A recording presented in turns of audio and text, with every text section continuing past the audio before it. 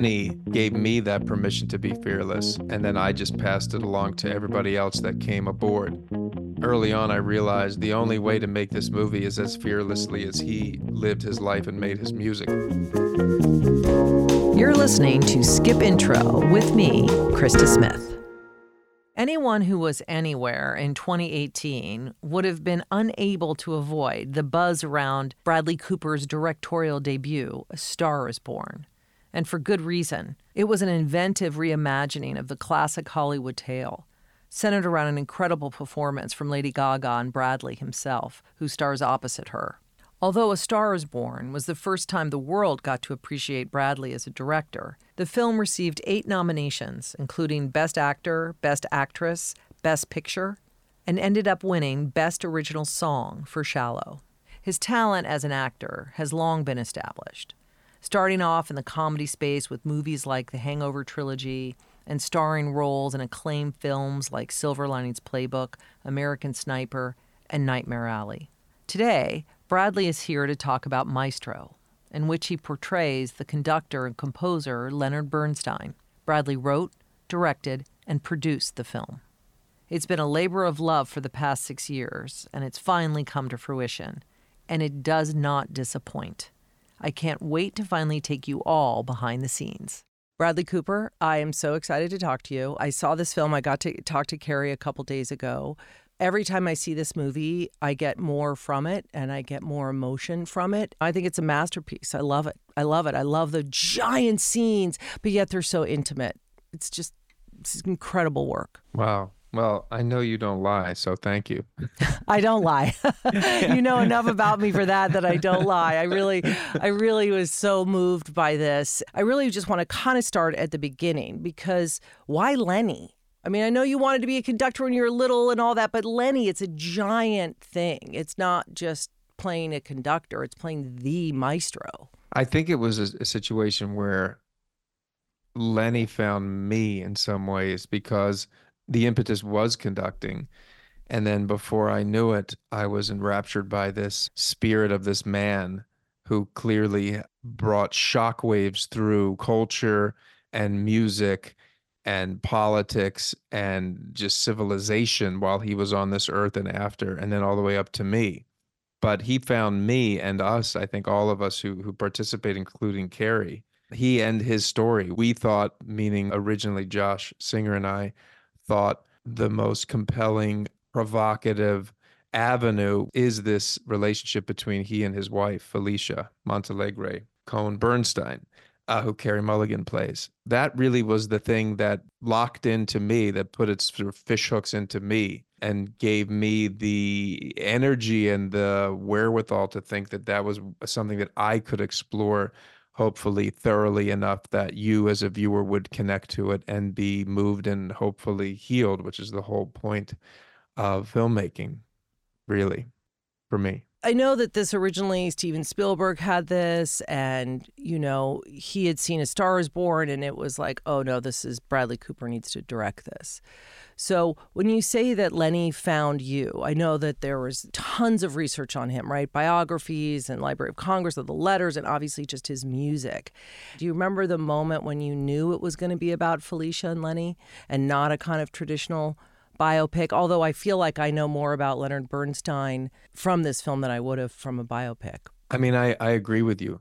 I mean, that was the point of the end of the film, of showing, well, there was 2 things. The main thing was for the audience to learn, because my hunch is they won't have known that prior to and during the viewing of the film, that all of this music they've been listening to, or 90% of it, is composed by Leonard Bernstein. So that last credit, music by Leonard Bernstein, and you're seeing him conduct. To me, that's the most moving part of the movie. Mm-hmm. And it is also an opportunity, hopefully, for those who, like me, knew him, knew of the iconic image and the sort of very brushstroke bullet points about who he was, then are watching the same iconic person, feeling like they know him now at the end of the film, that they have a connection. They're like, oh, I understand this person. That's the other goal. So yeah, so in many ways, I do believe that it is the most personal way to unveiled and revealed this character rather than a traditional biopic. But early on, I think one of the first things that I saw was the American Masters documentary on Lenny. I think it was like one of the first, as I opened up the door to the cavernous, this, labyrinthian space of primary source material on Leonard Bernstein. One of the first things I picked up was the American Masters documentary. And right off the bat there, clearly seeing how much footage there is, I thought, well, I can't do that because what's the point? I'll never be as compelling as him. And so it was, okay, let me keep researching. Let's see if there's something here. And right off the bat, very early on, I believe it was with the Gruen tapes, which was maybe the second or third thing I lifted out of that huge room, are these tapes from this book that he made called The Private World of Leonard Bernstein in 1968. And most of that came from a trip to Italy, to Anhedonia, Italy, that he and his family, Jane Gruen and their daughter, went on vacation with the Bernsteins soon after his trip to Israel in 1967, right before he was coming back to tell New York City that he was leaving as music director of the New York Philharmonic. So it was a very transitional time. He was turning 50 years old. And so there were this 3 months or 2 months in the summer where he would record all these interviews and time he was spending with the family. So I had access to all of that. And in there, I think, was the genesis, hearing the musicality, the dynamic of their voices together, how articulate they all were, the children included in expressing themselves, how unique the melody of their voices are, how funny they were, how biting. I just found it intoxicating. And I found family in this way something that I was moving towards. I wanted to be a part of. I couldn't get away from this family. I was so excited to wake up in the morning and get back into doing research, which, as you know, can be just, monotonous. Mm-hmm. So the fact that all of this research was highly inspiring was a sign that maybe this is what's worth exploring, this relationship between these two, because that's what I kept leaning towards and getting exciting about reading and looking and talking to the children, Nina and Jamie and Alex. And then the more I talked to them, the more I spent time with them, went up to Fairfield. Oh my gosh, this house is amazing. Then I start writing to this house, and now this house becomes a character. And they start showing us home videos and letters, and even letters that we didn't see in that huge book of letters and what's at the Library of Congress. And so it just became this treasure trove of information about these two, Felicia and Lenny. And so, as I said in the beginning, it's almost like I was just waiting and they chose us and the story chose us.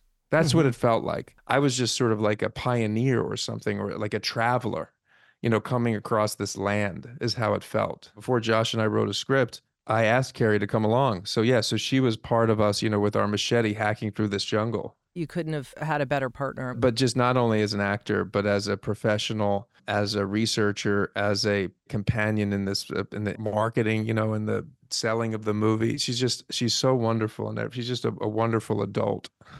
She's talked about how she's never really been fully all in, and she's done extraordinary work right on the stage and in film, but she felt that this was a different experience. And it was interesting to hear her articulate, like she was kind of embarrassed or insecure maybe about going all in, but she realized that was just about fear, going through this process together and doing that kind of rehearsal process of doing the dream work and really bonding. She said through that, she just became fearless. She did say that I'm going to be working differently from now on from that experience. So I just think that's incredible. And so will I. And I would say that Lenny gave me that permission to be fearless. And then I just passed it along to everybody else that came aboard. But the first person was Lenny, because early on I realized the only way to make this movie is as fearlessly as he lived his life and made his music. Because if not, there's just that I understood from the beginning.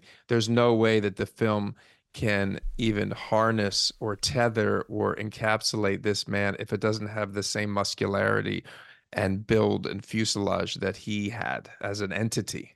I don't see any Bradley in this film at all. I see Lenny, I'm living Lenny. There was no separation for me. And I know as the director, there was no separation for the cast. And part of that was a process, right? Obviously, hair and makeup and physicality. And I saw you on Broadway do Elephant Man. And I was just amazed how you were able to move your body. And that same kind of movement is in this film. Like both of you, from your back, you age 40 years now. I think we go from 20 to 70, right? How did you do that in your body, and then kind of flipping back to like you're directing as a 70-year-old, but you're also acting as that? I'd love for you to talk a little bit about that. The only way to approach it was a section at a time and to map out each section, or avenues rather, because it felt like these avenues that we would travel down. There was the musical avenue, which was how do I get to a point where I feel like I believe I can conduct and can conduct certain pieces of music that we will record live. How do I get from to that place when we're shooting?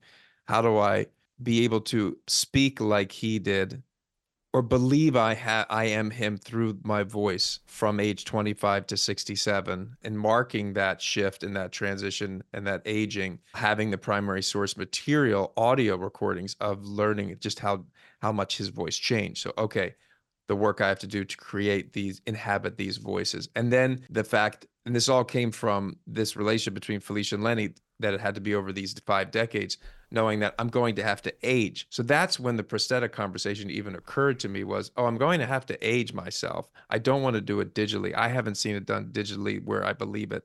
Kazuhiro is, and I'd done another test with another artist, and I didn't believe it. And I wasn't going to do it at all if I didn't believe it. I was going to figure out another way to tell the story. But I thought, I'm 4 years out. Let me contact Kazu through Guillermo del Toro, because we were doing Nightmare Alley. He said, he's the best. And I thought, I don't think he'd be interested, but he gave me his number. I reached out. Turns out Kazu was very interested, and we met, and it was like love at first sight. And we just started right away. And we started talking about what it would be. And we were both limitless in our exploration. So we went full Lenny. I didn't believe it. It was too much. Then we just kept paring down. We found this middle ground between me and Lenny through the ages. And we just kept testing it and changing the type of material. So it was thinner and thinner and thinner. So we would believe it more and more, and I could move more and more. And I was losing weight, because if I lost weight, it'd be better. Just finding all of that and spending years doing it. And then there's the writing of it and sort of figuring out the cinema of it, which also helps inform where I'm going to go as Lenny, I guess is the best way to describe it. I feel like in writing it, I'm actually living it too. It's part of the process of creating Lenny. So all those avenues being explored simultaneously, but, sectioned out time-wise, finally led to a place where 4 years later, maybe 4 months before shooting, I felt like Lenny was banked and he was there. And then I could relax just a little bit, knowing that he's there. And that really comes down to the voice. The voice is the key. I started working with Tim Monick on American Sniper. And that was when I really realized if you put the time in and it's not an accent, you're changing your voice. So you're thinking and speaking all in that voice. And the same thing with A Star Is Born, same thing with The Nightmare Alley, and then with this movie. This movie just took a lot longer because it was so much harder, and he was a real person. I have this real material, and he has a very melodic way of speaking that's very specific. But then again, it wasn't about imitating him. It was about finding a way to have him be infused into me, yet it's still me, and finding this sort of common ground. Same thing with Chris Kyle. It wasn't like an imitation of Chris Kyle. It was enough of a merging that I at least believed I was this character, and his name was Chris Kyle. Same thing as I believed I was this character, and his name is Leonard Bernstein. Mm-hmm, mm-hmm. You also admitted that at one point early on, you knew you were going to have to conduct. And you wanted to make sure, and I thought this was very funny and very humbling, like you wanted to make sure you weren't an SNL skit doing it. Yeah. You had to be believable. But truthfully, because what's the point? Yeah, the whole movie wouldn't work if we got to that scene and it just looks ridiculous. Right. So you worked on that to be able to conduct. So the scene in the cathedral with the resurrection, it's one of the most... It's just one of the most beautiful. There's several in this film. How was that for you when you finally got to the knowing that you're going to have to do this 6.5 minutes, 6 minutes and 23 seconds, I think, if I'm fact checking, of one shot of you conducting the whole time? I mean, how did that feel as just that accomplishment when you knew you had it after 6 years of prep? Utter relief, finally. It was a final take, final setup. I'd messed up the rest. And so it was a relief and calm. That's really what I felt, because I knew that this, like other things I've experienced, I remember when I was training for American Sniper, when he's behind that gun, if you don't believe it, if I don't believe it, the whole movie's not going to work. And it was the same thing with The Star Is Born. Like I had to really sing and we had to record it live. And with this was it. This was one of those things where if I can't actually do it and record it and us understand the power and the higher level of existence that occurs when you create with that music with the group of musicians, what occurs in those environments, in those halls that I witnessed for 4 years, going to the New York Phil rehearsals and performances and the LA Phil and Philadelphia Orchestra and the Berlin Philharmonia. I mean, I just immersed myself and really understood the nuclear power of this music. It was just clear that we had to capture that in film so that the audience understands the story, which is why she is so attached and gripped towards this man, despite everything. And why so many people talk about him in the way that they do. His unique ability to harness and to be a medium for this music to go through him and then out to us.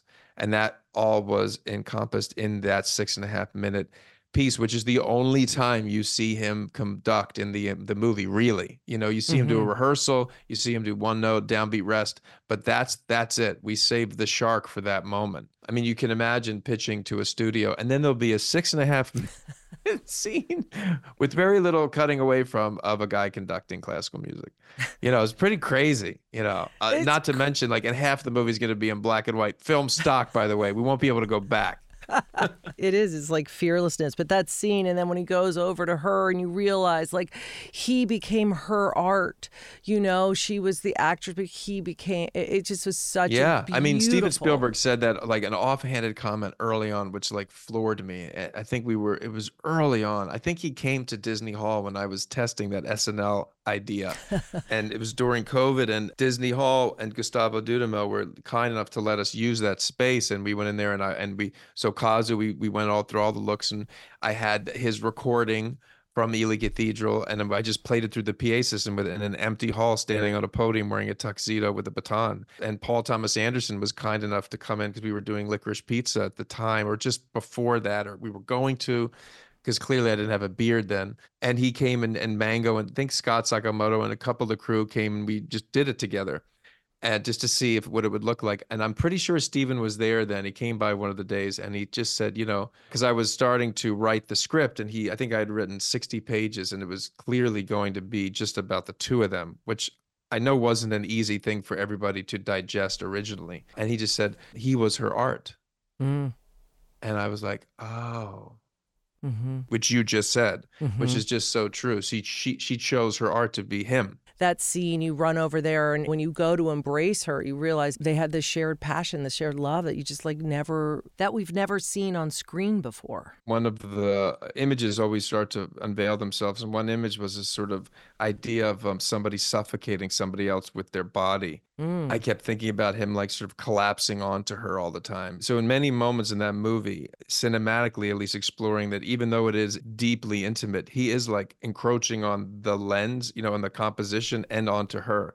He does it when he comes off stage, choking her. She's just like, it's her head. He takes over the frame. Even when she's dying, but yet the movie has the light in her face, he is enraptured around her. And then also when she gets the diagnosis, he turns around and does the same thing. And then also there at Ely Cathedral, he's just too much, And even when he leaves her, I love that his sweat is on that beautiful blue dress, and he's left his mark. And to me, I don't know how Carrie did this, but it looked like he took half of her soul with him when he left the frame. And she's just there. And you're like, oh yeah, he's sucking the life out of her. By the way, I think she knows it, and she's like, I'm in. She's in. Yeah, no. But, that's the thing. She's like, I'm good. And I love this life we've created, and I'm in. I'm still in. I'm still in. It's just that one moment which makes it so devastating when, he reaches over and grabs the hand of Tommy. Yeah. Right. Then it's just like a gut punch, because you realize, oh, something has shifted. It's like, now is that and that's the the straw that broke the camel's back. Yeah. He's brought him into their idyllic world that they created in Fairfield. And then he's asking her to be friends with him. And then he's at rehearsal and he's commiserating with him about artistic endeavors. This is not what she thought the deal was at all. I want to talk about something when you said when you were writing, 60 pages in for the script, because the scene in the Dakota on Thanksgiving, obviously one take, shot almost from the point of view like a kid peeking in the window watching their parents fight, right? No Yes. coverage shots, no like reaction, nothing. Something we've never seen before, right? Like if that kind of fight scene, the pinnacle point in the movie, and when you first hear her, just that cutting line of like, you're going to end up a lonely old queen, it just lands Yeah. like a bomb. Were you directing as you were writing? Did you know that that's what those scenes would look like when you were writing Always. the script? I do this exercise always throughout the process when I start writing, which is to see how far I can get watching the movie in my head shot for shot. I tried to play it even though I was tired this time. I would always try to do it every night before I would go to bed, even on shooting days. How far can I get? So at least I had a template, I had a foundation. Now, if I get to set and there's something or an actor or something, and I'm always thinking and talking to people, and if there's a better idea, I'll pivot. But only pivot if I can then see the rest of the movie and how that affects everything. So yes, I mean, the reason why, to me, at least structurally, the Thanksgiving scene could be shot that way is because we get the close-ups later in his confession and her confession. That's the relationship cinematically. Everything is all together. Not one piece stands alone. Like music, like a symphony, which it always was going to be. It was always going to be threads laid out musically that then become one musical element at the end. Well, even the way you brought in West Side Story, I mean, it's brilliant. Again, to story, it was Yeah. this idea of him feeling like it was an albatross, this thing that followed him. So the movie has fun with it, when Gruen says, and then there's West Side Story and is, oh, Jesus Christ. And then so we treated Symphonic Dances, which is the prologue, which really isn't even West Side Story. It's a separate piece, but it has all of the sort of greatest hits moments. You have this turf war at Fairfield, where she's Bernardo at the top of the stairs. We're shooting through the chain link fence of the urban environment, yet it's a stained glass. The other gang's coming out, but it's just children coming out of the pool. It was a lot of fun. The car, the way they're even the mod look that they have, Oh, yeah. Yeah. And that's what was great about working with people like Mark Bridges and Kevin Thompson. I was able to talk about these things early on. And it really did help that they were clear in my head so we could all plan accordingly. Those little Easter egg moments are so impactful. And it tells the story of him without having to say, this is, which That's right. I Exactly. loved about it. Great. Yeah, that was exactly the point. Let's not shortchange at all his musical achievements, but let's weave it into the story. You mentioned this back a little bit about, convincing a studio to do a 6-minute scene and then obviously have the first half in black and white. But I haven't gotten a chance to talk to you about that seamless transition from black and white to color. Their relationship is going to take us through all these time periods because that's the whole reason why we're exploring these time periods is through the evolution of their relationship. And what better way than to make a huge leap and go from the idyllic to the more reckoning realism of color to be with Felicia, because she's the one that's having to deal with the reality of these nuptials that were made in that idyllic time. And there was a whole section of the movie written to take place in Italy during that vacation that I abandoned just before shooting because I realized that I could do it all without that. And in fact, it was a framing device that was written out of fear. In same way that I had set up shots in 2 scenes out of fear. And like I said about Lenny sort of calling me, the movie starts to tell you exactly what it wants. And I started to realize, like, you know what? Italy, it's never going to make it through the movie, number one, and there's no reason to shoot it. But the transition was her looking out at the sea, and it was this sort of window-like thing that I'd found on location that was then going to be the transition to color. And I then found that at the Dakota. So that same proscenium was always that black white, then over her back. It's interesting, an idea and image evolves, how it works its way through the changing of locations or scripts, but yet the idea stays the same. And in fact, I did this sort of proof of concept. We put a lot of things on film and I edited it together just to see how it would look. And it was always that same thing of her looking at us with the cigarette, and it said Maestro over it. So it lasted all the way through for years. Carrie did say that the sets, it felt like one giant family. Everyone had a place at the table. There was no hierarchy. Everyone was in it together. And I love even your daughter has a little cameo in it, kind of. Is that something that you're going to take with you to every film that you do? Oh, yeah. I mean, that is a prerequisite for creativity. The blessing of being an actor for so many years and being on so many different types of sets is you really learn what is the best way for a group of people to create together and work together, and what's the most productive, what's the safest, what's the most joyous, and all those things pointing in the direction of safe, joyous inclusion yields the most creative. That's my experience. So not only do you get just sort of the benefit of treating people, the way you would want to be treated, but you're also getting the best product out of it, which makes sense. It's logical. I'm going to show you my soul if I feel safe enough to show it. I'm going to tell you my thoughts and points of view about this thing that I'm working so hard at if I feel like there's a space for me to risk telling you my opinion. And all of those things are essential for a collaborative art form, which is cinema. A bunch of actors went to see your film in the theater, and they're going to remain nameless. They all were very inspired and felt like, fuck, we're not working hard enough. Look at what he did. Look at what's capable of. That's awesome. Because I know I've thought that many times watching movies. So that's to be a part of that lineage would be incredible. Well, you are part of that lineage, Bradley. All right. So you've worked with a lot of auteurs in your time. David O. Russell, Todd Phillips, Clint Eastwood, PTA, Paul Thomas Anderson, Guillermo del Toro. What did you take from each one of them? Is there something that you can, and even J.J. Abrams. I mean, I remember when, Alias, you were always passionate from jump about learning every aspect of what you were doing, going to see dailies, even when you're not working, going to set, seeing how it all functioned. But what did you specifically get from each of them? I would say all of them, yes. And also David Wayne and Wet Hot American Summer. And even Ken Olin on Alias was he was one of the directors, sort of showrunner directors, JJ and Ken Olin. And even John Wells working on Burnt and Limitless, Neil Berger, everybody that I've worked with, Ruhei Kitamura, I learned a lot from doing Midnight Meat Train. Like Joe Carnahan on 18. Mm-hmm. Each person that I've worked with, I've taken as much as I can from everything that they've done. I love it so much that I don't leave the set. I'm there all the time out of just sheer joy of learning.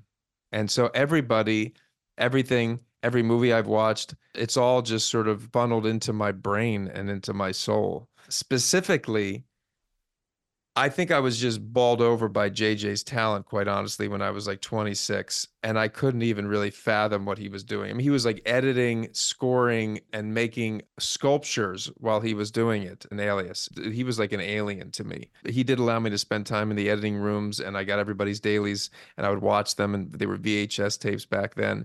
But he was like something that seemed like from another world to me, his level of talent. Todd Phillips was just the coolest guy I'd ever met. And I think Old School was when I realized he was an auteur, actually. It was Old School. If you look at those compositions, it's pretty high-level filmmaking, actually. And just his command over what he wanted, I thought, and his command over how he writes and how specific, and then his ability to weave music into movies. I remember feeling like, wow, really bowled over by. David O. Russell, it was really his writing and his ability to be so unorthodox in the way that he was feeling. He really opened my brain up to like, oh, there isn't one way to make a movie. And Silver Linings Playbook, and being so free to change on a dime. And I also learned that like you can talk over each other and make it work in the editing room. That was the first time I learned like, oh, you can, the way normal people talk, you can film that and it can live in a movie. That was the first time I learned it, for sure. And also, I remember on Silver Linings Playbook realizing how hard everybody was working.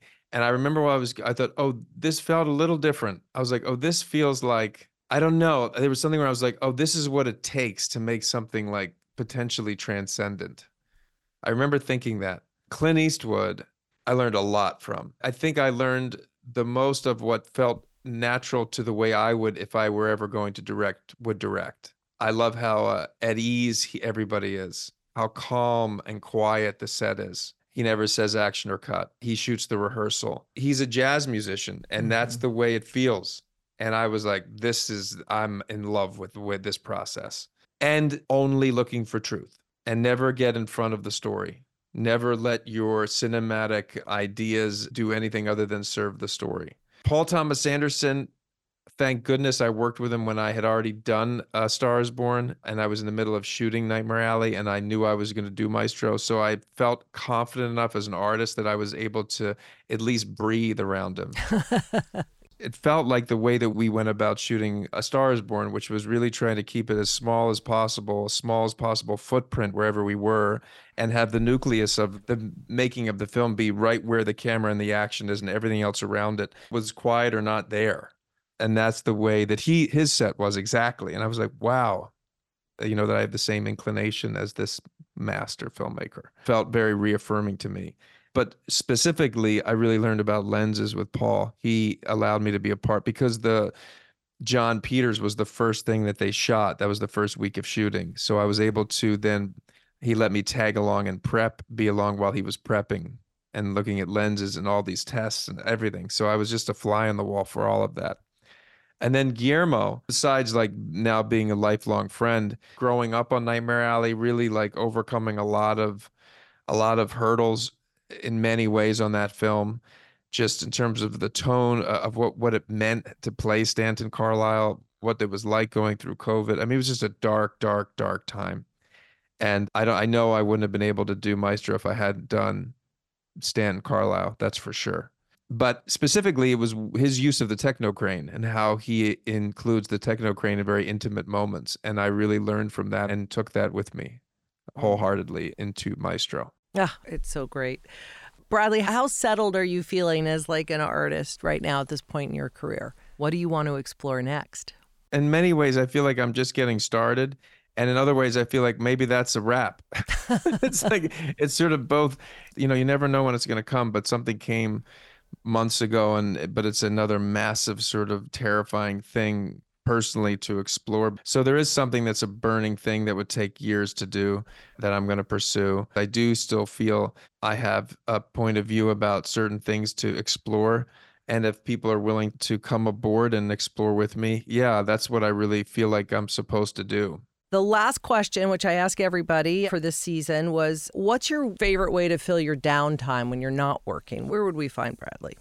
I don't consider parenting downtime, right? But I would say parenting is the time. I guess like the thing that came to mind is like we call it nerdling. I'm on a thread of like Octurtle, Quirtle, and Wordle. And I guess that would be considered downtime, doing with a group of dads from my daughter's nursery school that we've all stayed dear friends. And in fact, the Burks, who are, in the script, I don't know how the Burks do it, 3 children, and they are in the movie. They are the people that are there at Fairfield. Mm-hmm. The dad, Matt Burke, is one of the people on the Nerdle thread. So I do that. Cooking, huge. Love cooking. Massive thing, cooking. Yeah, I'd say cooking is a wonderful, and meditate, that's a big, big thing. Big. Are you good at Wordle? You'd have to ask the thread. I'm terrible. Oh, well, that's great. Well, thank you so much for making the time. I really, really appreciate it. I'm truly grateful. I'm really just grateful for this film, Maestro. Thank you, Krista. Thanks a lot. Maestro is streaming now on Netflix. Thanks so much for joining me. I'm Krista Smith, your host and creator of the show. Skip Intro is produced and edited by Isabel Aricchio and engineered by Dave Corwin. Special thanks to our coordinator, Alyssa Hillman. Please subscribe, rate, and review Skip Intro wherever you've been listening. You can find me on Twitter and Instagram at Krista Smith. If you enjoy the podcast, please go to netflixque.com for more. That's Netflix, QUEUE.com.